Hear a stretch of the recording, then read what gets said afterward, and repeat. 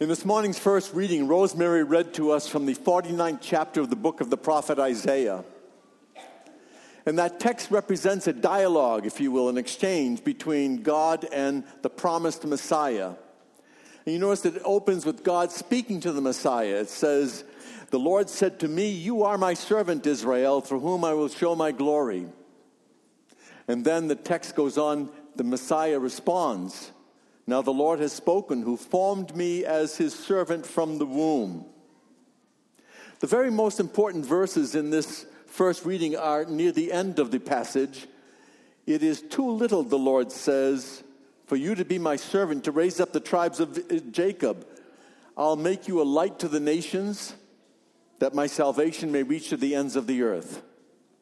So you have in this little passage from Isaiah chapter 49, an invitation by God to the Messiah to come. When that will come, the Messiah will be sent to minister to the Jewish people, Jacob and Israel, two names that refer to the same person. Okay, Jacob and Esau were the two sons of Isaac, but God changed Jacob's name to Israel in the book of Genesis when God wrestled with Jacob. And so the Messiah has a ministry to the Jewish people, but beyond that, God says to the Messiah to come, "It is too little. It's not enough that I'm sending you to minister to the Jewish people. I want you to be a light to the nations. I want you to bring my salvation to the ends of the earth." That is the most shocking part of this text for the Jewish people who heard it and who read it. We are the chosen people. Israel is God's chosen people. This is the Holy Land. The heck with the rest of the world. This is where it all happens. Yet Isaiah says, no, no, no. God wants God's salvation to be brought to the very ends of the earth.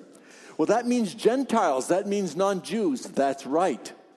That's very offensive, many Jews find. God says, not in my mind. I want all my creatures to be saved. Now, Deacon Jim proclaimed to us a passage from the Gospel of St. John in chapter 1. And this is a really important text. And so I said to some folks, this Sunday is kind of an echo of last Sunday. Last Sunday was the baptism of the Lord. This is the Gospel of John. This is the fourth account of the baptism of Jesus. Mark, Matthew, Luke, and John. And yet this one here is very different from Mark, Matthew, Luke, and John. Very different because it is the only one of the four accounts of the baptism of Jesus which proclaim and affirm Jesus' pre-existence before his conception in the womb of Mary. If you were to only look at Mark, Matthew, and Luke, you could conclude, as Christians did in the first 3 or 4 centuries of the history of the church, that Jesus began simply in the womb of Mary. He was born, he grew up, and at one point, he became the Messiah at his baptism. So Jesus' beginning would have taken place only at the conception in the womb of Mary. That's not what the Gospel of John says. In fact, if you go back to the beginning of chapter 1, it reads, "In the beginning was the Word was with God, and the Word was God. And that Word came and lived among us." So the Word of God, which existed before the creation of the universe, was already God. That was Jesus. And so you have John the Baptist saying, "The Father spoke to me," because in the Gospel of John, the voice of the Father is not addressed to Jesus, as it is in Mark and Luke. In Mark and Luke, God says to Jesus, "You are my son, today I have fathered you." Not in John and not in Matthew. In both of these texts, the voice of the Father is to John the Baptist, to the bystanders, to you and to me. To you and to me. And John says twice, "I did not know him." So when you find those folks saying, "Oh, go back to the Gospel of Luke," and the angel Gabriel says to Mary, "Your relative, your kin, Elizabeth, whom everybody called barren, is pregnant. She's in her 6th month. And the baby's going to be born of her will be very special." You say, well, that means Jesus and John the Baptist are cousins. They must have known each other. They must have grown up together. Mary goes and spends 2 or 3 months with Elizabeth. John says, no, don't go that route. Don't go that route. Because John the Baptist is not there promoting his cousin. He's not there promoting a relative. He's promoting someone about whom God has spoke to him. And John says, I have to affirm him because he existed before me. In Luke's gospel, Jesus is conceived 6 months after John the Baptist is conceived. The angel Gabriel says to Mary, what I'm offering to you, trust me, it's going to take place because your Elizabeth, your relative Elizabeth, whom everybody called barren, is already in her 6th month. And then Mary says, let it be done to me according to your word. John the Baptist says, Jesus existed before me, even though chronologically Jesus was conceived as a human being after John. So John the Baptist is affirming the pre-existence of Jesus. And in theology, we refer to this as high Christology. High Christology, affirming that Jesus is indeed, as the gospel passage concludes, the Son of God. In the first reading from Isaiah 49, God refers to the Messiah simply as his servant. You are my servant. John the Baptist will say, oh, the Jesus that I'm going to baptize and is going to baptize you in water and the Holy Spirit, he is more than just a servant of God, he's the Son of God. Very, very important. Now, John the Baptist says twice, I did not know him. And in fact, John the Baptist appears frequently in the Gospel of John. And the problem that John the Baptist has with Jesus is that he does not begin to understand that Jesus is going to realize what Isaiah concluded with. Jesus is going to be a light to all the nations. Jesus is going to bring God's salvation to the ends of the earth. John the Baptist can't conceive of that. Theologians tell us that John the Baptist is probably the last of the Old Testament prophets. Isaiah was a big, very important Old Testament prophet. But there are many. There are a dozen Old Testament prophets. But suddenly the last one chronologically is John the Baptist, who identifies and announces the Messiah to come and begins to understand who that Messiah really is because he hears the voice of God speak to John the Baptist. The voice said to me, the one who sent me said to me, on the one upon whom you see the Holy Spirit descend, know that that one is the Messiah, that one is my son. So John the Baptist is going to struggle with the fact that Jesus' ministry is going to be to everybody. In fact, in the Gospels of Matthew, Jesus only begins his public ministry once John the Baptist is arrested. Now, John the Baptist had only ministered in the Jordan Valley, and the texts say that people from Jerusalem and Judea, the southern part of Israel, came to see him, came to listen to him, came to be baptized by him. When Jesus begins his ministry, he does it in Galilee in the north, where John never ministered. Jesus does it to the Samaritans in Samaria, where John never ministered. Jesus also brings his message to Jerusalem and Judea, and he brings it to the land we call Lebanon. He brings it to the country we call Jordan. He spends time in Egypt. And so all of this is beyond John's understanding. He'll keep saying, I get to grapple with this. We, the Jews, are God's chosen people. How can the Messiah be reaching out to others? And there's that big jump that John and his disciples will have to make, and that we are invited to make too. Jesus came for absolutely everybody. Absolutely everybody. I was born in 1941, and I was in Europe studying theology during the Second Vatican Council in the mid-60s. So I was raised in a church in the 40s and 50s that said, we Catholics, we've got it all. We have the monopoly of salvation. If you're not a Catholic in a state of grace, bye-bye. If you're not a Catholic, sorry folks, you're in the wrong church. Vatican II said, you got it all wrong. You got it all wrong. Because the church is all the baptized. And you say, well, we're not united as Christians. That's our problem. That's our problem. And that's why we have to pray and work for unity among all Christians. Why are the churches divided? Why are the churches divided? Go back and look at the history of Christianity. The year 1054, when a cardinal from Rome traveled to Constantinople and excommunicated the Patriarch of Constantinople. And the Patriarch of Constantinople, who had a temper equal to the cardinal, said, I excommunicate you.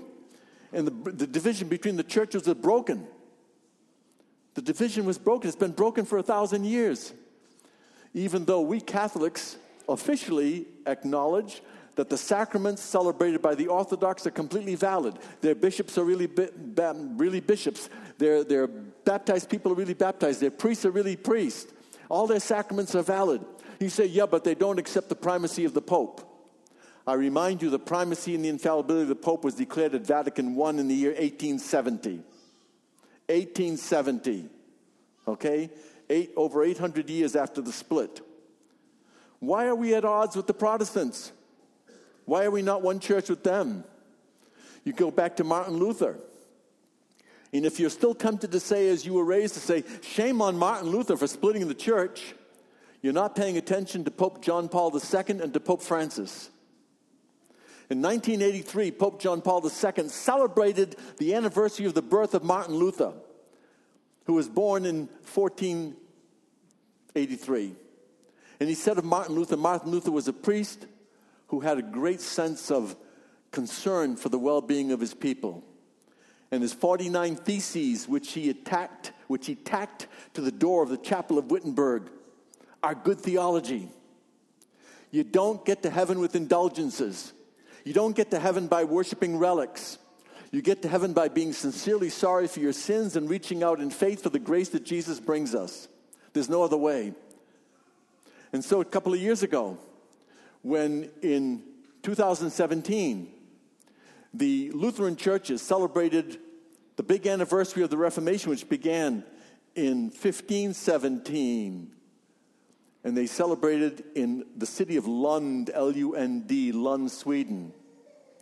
Who arrived as an unexpected guest? Pope Francis. Pope Francis came to celebrate that moment because he said, we have to bring our churches back together again. And remember when Martin Luther stood before the Holy Roman Emperor at the Diet of the City of Worms. It sounds so terrible. It sounds like a diet thing, you know. And it's called the Diet of Worms, which the Diet was the name of the Imperial Assembly, Parliament, if you will. And it met in the German city of Worms. The emperor said to Martin Luther, are these your books? And Martin Luther said, yes, they are. And the emperor said, you must recant all of this. You must deny all of this. If you're going to be still part of the Catholic Church, you have to deny it all. And Martin Luther said, prove to me on the basis of sacred scripture that I'm wrong and I'll recant right away.